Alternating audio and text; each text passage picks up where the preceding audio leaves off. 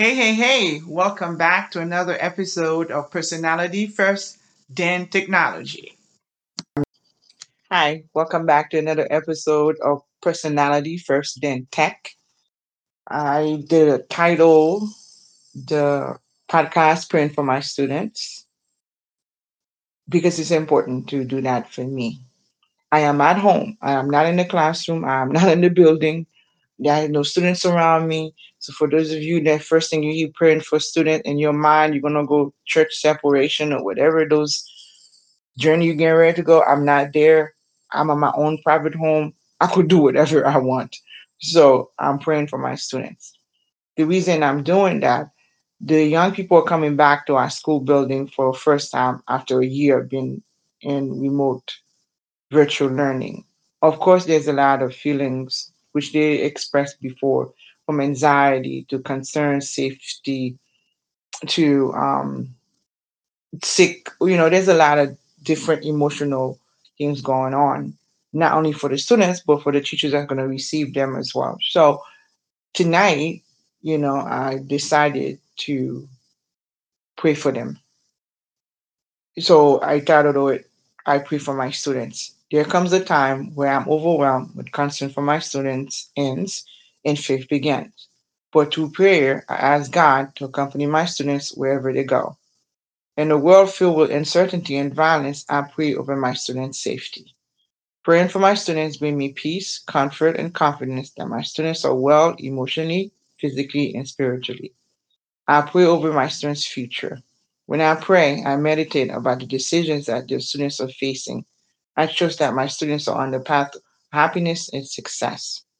I am confident that my students are making good choices in their friendships, relationships, and careers. Prayer is the force that intersects my vision for my students with the reality that they're making decisions for themselves, good one for their community and their family. Whenever I pray right now, I visualize the type of relationship I want to have with my students and what it's going to take to achieve that relationship. I reflect often on ways to nurture my relationship with them. So how do I grow it? And what do I do if it's broken for that moment? With each passing day, I pray that our relationship gets stronger in order for me to love them and care them and educate them. Today, I choose to pray for my students because even though I influence them may lessen with each day, their worry may lessen each day, but my dream for them stays forever. Tomorrow, I pray that it's going to be one of the greatest days that they had so far this year in education. That's just I wrote it as a point. I wrote it down because I wanted to make sure I stayed focused and succinct. But otherwise, when I get in my meditation with all the list of the worry, my prayer will have been just as long. But I wanted something brief and easy to follow and share. I did add some reflection questions for you just in case you, like me, at home when you get an opportunity away from your school building and in your meditation time in your moment of peace that you find ways to pray and send good energy to towards your students. And I asked the question, what is your prayer for your student today? How can prayer help you overcome fears or concern for your students? What do you hope for your students' future and how do you pray for that?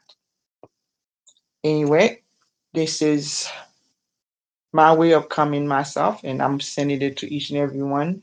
I call my students by name to make sure they know that they're loved and cared, and I'm excited that they're coming back, and I'm looking forward to seeing them. For those of you who have been in person teaching, thank you so much. I'm pretty sure that you're tired and you're getting better. It's getting better, and at some point, and the year's almost done.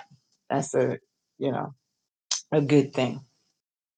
I wanna thank you for being a teacher. I appreciate all the work that you're doing in this field with the students and with yourselves. As you're learning, as you're instructing, as you're innovating, remember that you are the leaders in the classroom and use it to make social change.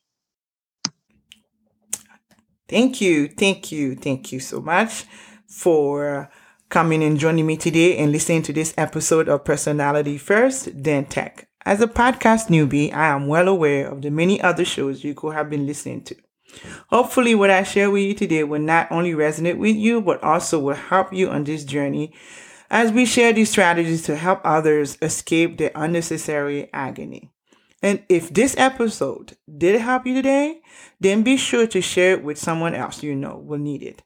Our mission will only be achieved when we share with others what has helped us.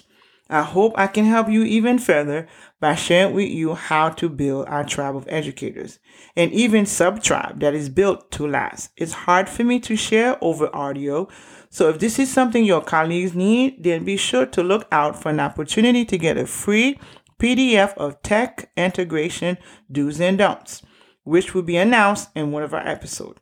I want to help you apply these 3 secrets of technology integration to step into your role as a leader to help me end the endless suffering of classroom educators not feeling comfortable with technology or feeling overwhelmed and lost. Thanks again for tuning in, and I'll see you in the trenches, my friend.